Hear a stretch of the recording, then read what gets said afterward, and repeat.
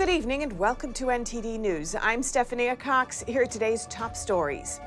At least 5 people are dead after a shooting in Louisville, Kentucky. The gunman attacking people at a bank where he used to work. In the Taiwan Strait today, China completing a series of simulated airstrikes in response to the Taiwan president's trip to the U.S. What Taiwan says in response as U.S. allies weigh in on tensions in the region. And we examine China's reaction to Trump's indictment and some of the broader implications for the U.S. in the context of shifting global dynamics. The United States spying not only on its enemies, but also on its allies, according to 50 alleged classified documents that were leaked online. We take a closer look. President Biden saying he plans on running for re-election in 2024. What he says about the timing of an official announcement. And more drama over the expulsion of Democratic state lawmakers in Tennessee. The Nashville City Council votes to reappoint one of the ousted legislators to his seat.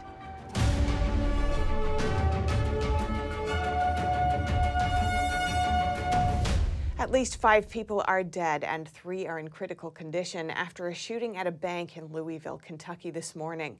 Louisville police spoke to local media about the details of the shooting.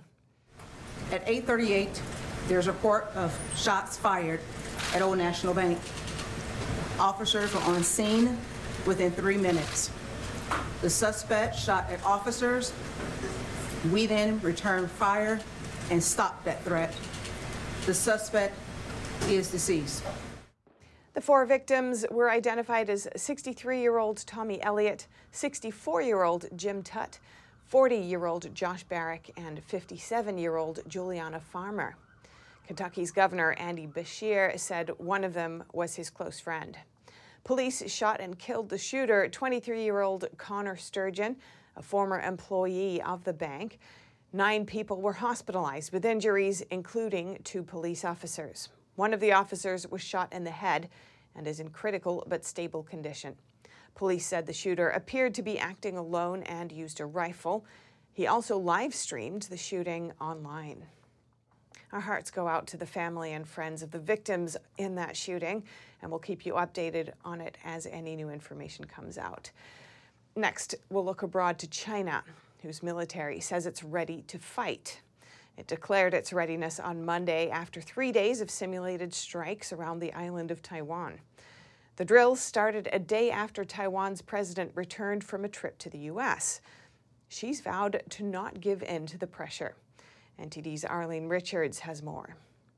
After 3 days of large-scale military drills around Taiwan, China's military declared on Monday that it's ready to fight.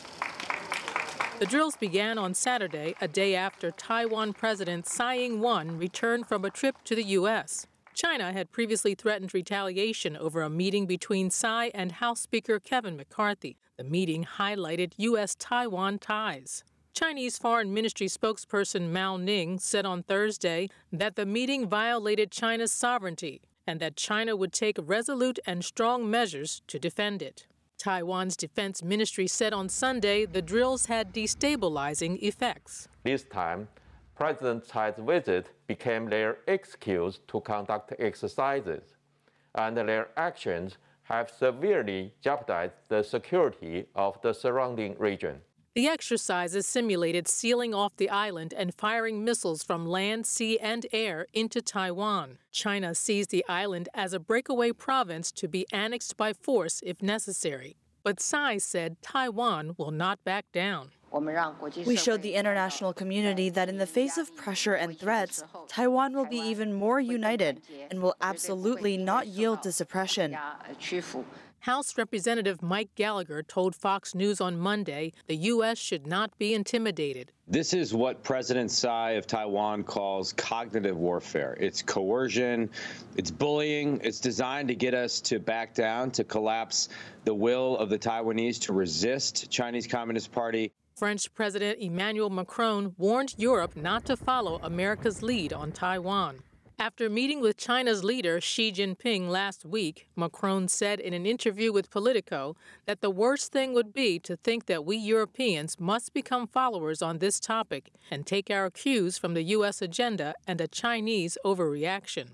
In response, Gallagher said Macron's comments were embarrassing. They were disgraceful and also play right into the CCP strategy, which is to divide America and Europe. European Commission President Ursula von der Leyen, who joined Macron for the meeting, said stability in the Taiwan Strait is of paramount importance and that the use of force is unacceptable. Arlene Richards, NTD News. And as the Chinese Communist Party makes moves to upset the status quo, whether it's with Taiwan or talks with Macron or Iran and Saudi Arabia, the communist regime has not taken its eyes off its biggest rival, the United States. Chinese state media were quick to highlight former President Trump's indictment as a sign of extreme political polarization and America's decline. Could those legal proceedings, which critics say are a thinly veiled attempt to oust a political opponent, create a vacuum where the U.S. once clearly led the free world? Here to break it down with his analysis is Alex Newman, award-winning journalist, Epoch Times contributor, and the CEO of Liberty Sentinel Media. I spoke with him earlier today. Alex Newman, welcome to our show. Thanks for coming on again. Great to be here. Thank you for having me. Now, critics of Trump's indictment worry that it will undermine the U.S.'s position as a bastion of democratic values worldwide. How do you see it? I think that's a very real concern. This looks more and more like a banana republic, as many critics have put it. And this is very typical of what you see in undeveloped nations with governments that are notorious for corruption. Now, that's not to suggest that any president or former president should be above the law. But what we're seeing here with this indictment, numerous legal experts I've spoken with, including Alan Dershowitz, a very strongly anti-Trump liberal Democrat, have said that this indictment is a total joke. This was an effort to find a crime and then pin it onto an individual. And so I think this really damages America's image on the world stage. And I think it may be difficult to recover from this unless something is done soon. Now, Chinese state media have seized upon Trump's indictment, saying that it's proof that the American political system is dysfunctional. And Xi Jinping has been pushing a strategic narrative that justifies world governance and the surveillance state as a more successful alternative. Do you think these developments could be cause for concern? They're absolutely cause for concern. The Communist China, the Communist Chinese dictatorship, and its allies in the United States, by the way. I think the fifth column in Washington, D.C., in New York, and other significant places is a key player in all of this. But this really does give an opening for Xi Jinping and his acolytes and other governments around the world to say, look, the United States is a banana republic. They can't be trusted. It's a dysfunctional system. They've been doing this for well over a decade, pointing to political problems that we have, debates in Congress, things like this, and pointing to that as evidence that the United States is out of control and that it can't be trusted. That's not to say that there's no truth to the allegation, but it is definitely very nefarious to see one of the most murderous dictators on the planet exploiting this chaos for the purpose of expanding his own power and further discrediting the United States. And the CCP has been flexing its muscles lately, expanding its global diplomatic ties, as well as its aggression towards Taiwan. Do you see these as signs that the regime is making some substantive gains in its efforts to create a world with multipolar powers? It is. And, I would say the biggest contributor to this trend away from what they call the unipolar world order to the multipolar world order is the fifth column in the United States. I mentioned it earlier. Now, there are organizations in the United States, very powerful organizations, that for well over a decade have been openly calling for a shift toward a multipolar world order. In fact, many of these people served in the Barack Obama administration and are serving to this day in the Joe Biden administration. I've written about this extensively for the Epoch Times. In fact, I just spoke a few days ago with Kevin Moley, who was the Assistant Secretary of State for International Organizations at the State Department. And he said what's happening here is you have a bunch of people within the U.S. State Department that support the idea of Communist China playing a greater and greater role within the global governance system, within the United Nations, within the architecture of international institutions. And so when you have the Communist Chinese working on this and their allies in the U.S. State Department and the Biden administration working toward this, it's a recipe for disaster. disaster in terms of the power, the prestige, the might, and the influence of the United States on the world stage. And given Trump's current situation, the indictment, other legal woes, and a primary coming up, what do you think should be done to ensure that the U.S. doesn't imperil its standing as the leader of the free world? Well, as we saw in 2016, things can turn around very rapidly. When Trump entered the presidency, it didn't just hit the pause button on this trend toward a multipolar world order, toward the diminution of the United States. It actually reversed the process very, very quickly. We went from importing massive amounts of energy to suddenly becoming not only self-sufficient, but a net exporter of energy. We became energy independent for the first time since the Eisenhower administration.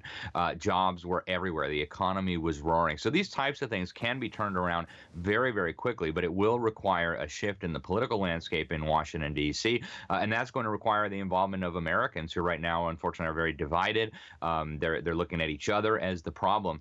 But I do believe this can be turned around. Whether it will be or not, that remains to be seen, but it certainly can be turned around, and that can happen very, very rapidly if the political will is there. All right, Alex Newman, award-winning journalist and CEO of Liberty Sentinel Media. Really appreciate it. Thank you for having me. House Judiciary Chair Jim Jordan has subpoenaed FBI Director Christopher Wray.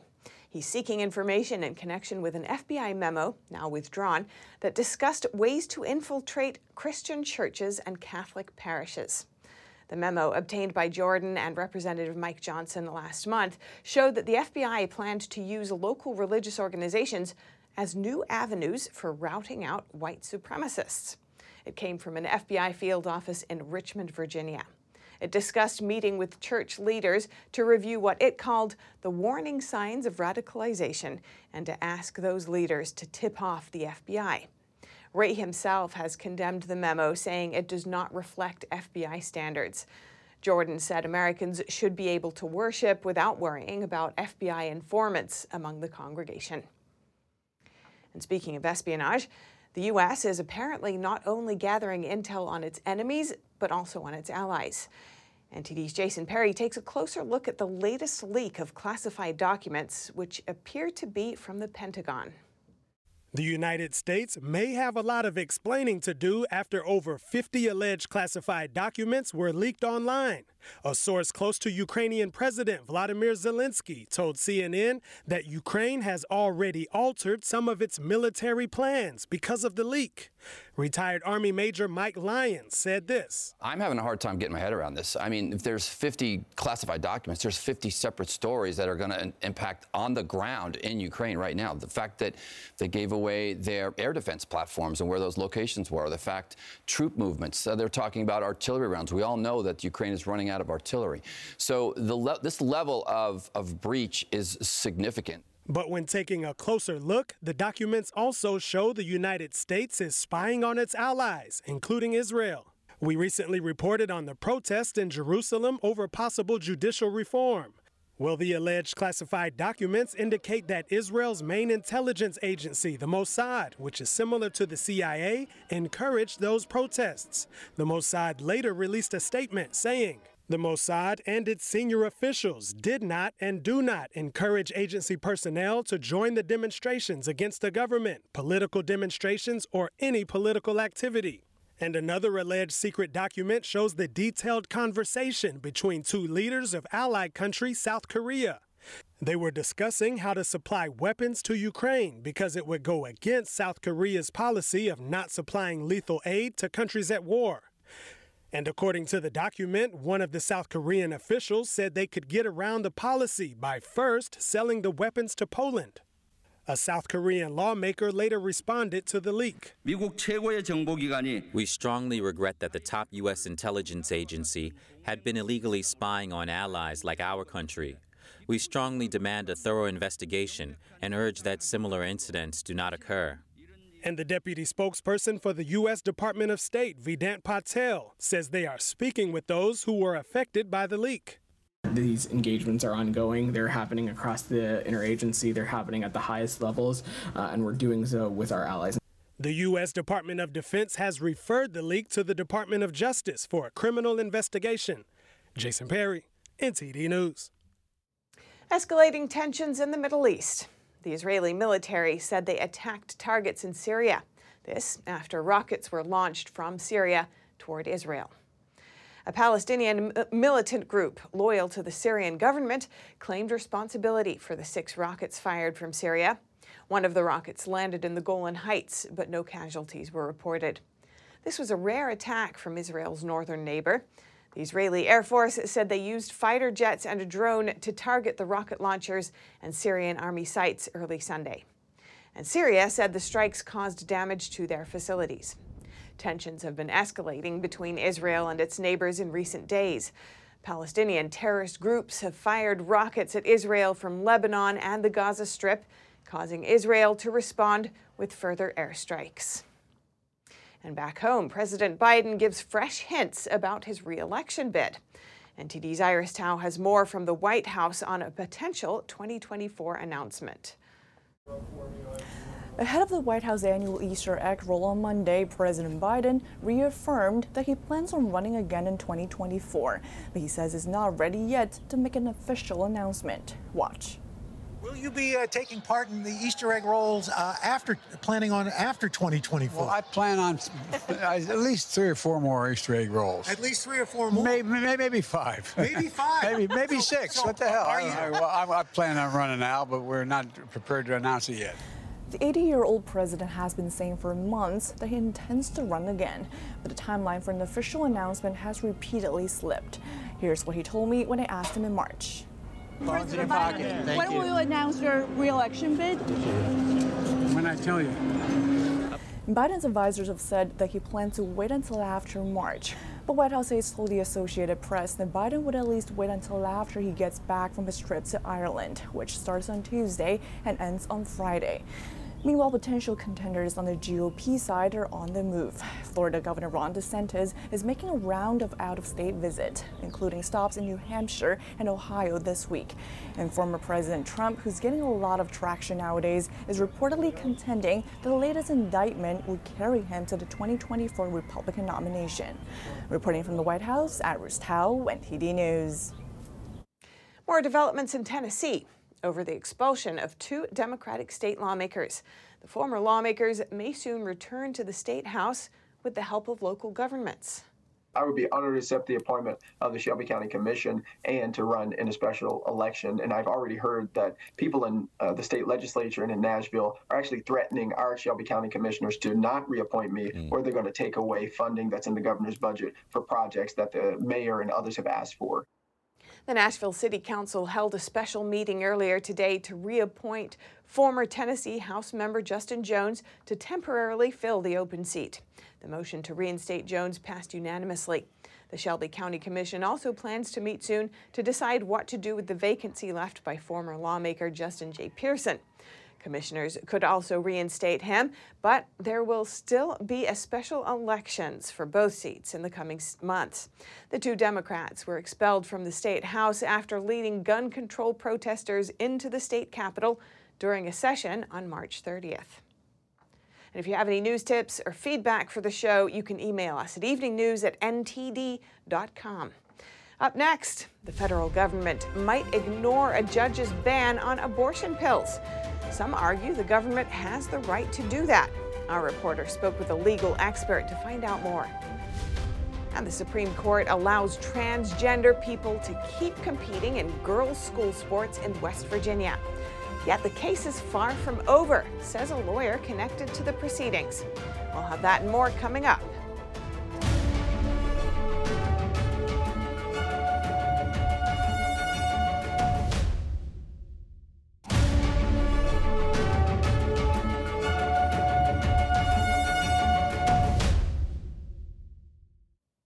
A common abortion pill is banned, but officials are now indicating they could ignore that decision. Is that legal? NTD's Arian Pazdar explores the issue. A Texas judge on Friday suspended FDA approval of mifepristone, the most used abortion pill. U.S. District Court Judge Matthew Kaczmarek wrote, plaintiffs have credibly alleged past and future harm resulting from the removal of restrictions for chemical abortion drugs. The judge also criticized the FDA for approving the pills in the first place, even though the agency wasn't sure about the drug's safety. Kaczmarek was appointed by former President Trump. On Monday morning, Republican Congresswoman Nancy Mace told CNN that the government should ignore the judge's ruling. This thing should just be thrown out, quite frankly. So you think the FDA should ignore this? I would. Yes, I would. This is an issue that Republicans have been largely on the wrong side of. We have, over the last 9 months, not shown compassion towards women. She argues that the judge's ruling was unlawful, writing, "A judge cited the Comstock Act from 1873, which was ruled unconstitutional by the Supreme Court of the United States." To find out more about that, I spoke with Sarah Perry, who's a legal expert focused on civil rights at the Heritage Foundation. What's your take on the Congresswoman saying that the government should basically ignore the ruling? Well, I think actually she misunderstands the state of federal law. First of all, the defendants, the federal government, has already filed its notice of appeal. So it's already being taken up by the Fifth Circuit Court of Appeals. And the law that she was citing is a law called the Comstock Act. But Congress has specifically and repeatedly reenacted the Comstock Act. The only provisions it's removed are provisions related to birth control, but in fact, all the provisions related to the abortion pill remain in effect. What's more, on Sunday night, the Secretary of Health and Human Services on CNN also suggested the FDA could ignore the court. But are you taking it off the table that you will recommend the FDA ignore a ban? Everything is on the table. The president said that way back when the Dobbs decision came out. Every option is on the table.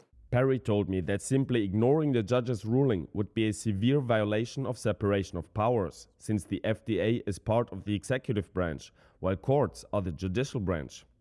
The White House on Monday commented on its appeal of the judge's ruling, saying it's prepared to fight this legal battle. The appeals court in question has a conservative majority. Ariane Pastar, NTD News.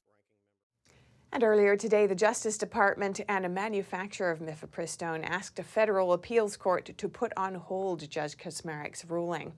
The requests were filed before the U.S. Fifth Circuit Court of Appeals and are seeking a short-term administrative stay as well as a long-term stay pending appeal of the lower court ruling. An administrative stay would give the appellate court more breathing room to consider whether Kaczmarek's ruling should be frozen while the litigation plays out. Judge Kaczmarek said his Friday night order would not go into effect for 7 days to give the Justice Department time to appeal. The Justice Department is asking for the Fifth Circuit to act on its emergency request by noon on Thursday to, quote, enable the government to seek relief in the Supreme Court if necessary. And next to sports news. Here's NTD's Dave Martin with today's top stories. Thank you, Steph. Last week, the Supreme Court denied an emergency request to prevent people, children, born as male who identify as females from competing in girls' school sports in the state of West Virginia. 2 years ago, the state passed the Save Women's Sports Act, but last year, the American Civil Liberties Union sued the state on behalf of 12-year-old Becky Pepper Jackson, a biological male, who wants to compete on the girls' cross-country team. Until the court comes to a decision, though, the law has been suspended. We were very disappointed that the Supreme Court chose not to lift the injunction that the Fourth Circuit had placed on West Virginia's valid women's sports law. Christiana Kiefer is senior counsel for the legal group Alliance Defending Freedom, which helped back the Safe Women's Sports Act. She says the state originally passed the law because they simply didn't want to see men coming in and dominating women's sports competitions. And so they passed a law that does essentially what Title IX was designed to do, which is ensure that when a girl steps up to the starting line, that she knows that her race is going to be fair. She has an equal opportunity to win, to showcase her talents, to be on the podium, and to earn college scholarship opportunities. Lawyers for the 12-year-old Pepper Jackson have called the attempt to enforce the law a baseless and cruel effort, but Kiefer says the real victims are those who have to compete at a clear disadvantage. We have women's sports as a separate category for a very clear reason, and that's because there are real physical differences between the sexes that make it unfair to force female athletes to compete against a bigger, faster, and stronger male. Kiefer says that although the Supreme Court refused to lift the injunction, the case is proceeding as usual with oral arguments scheduled for later this year. And for your sports viewing schedule tonight, no NBA games, but 13 baseball games are on, and that includes a matchup of aces in New York as the Mets start three-time Cy Young winner Max Scherzer opposite San Diego's two-time runner-up, Yu Darvish. And finally, for you hockey fans, another big night in the NHL. 10 games on, featuring the surging Florida Panthers, who've won now 6 in a row and are battling the Rangers and Penguins for the final 2 playoff spots in the East. They host the Toronto Maple Leafs. And that's it for your sports news today. Steph, over to you. Thanks, Dave. And that's all for today's news. Thanks for tuning in. I'm Stephanie Cox. Good night.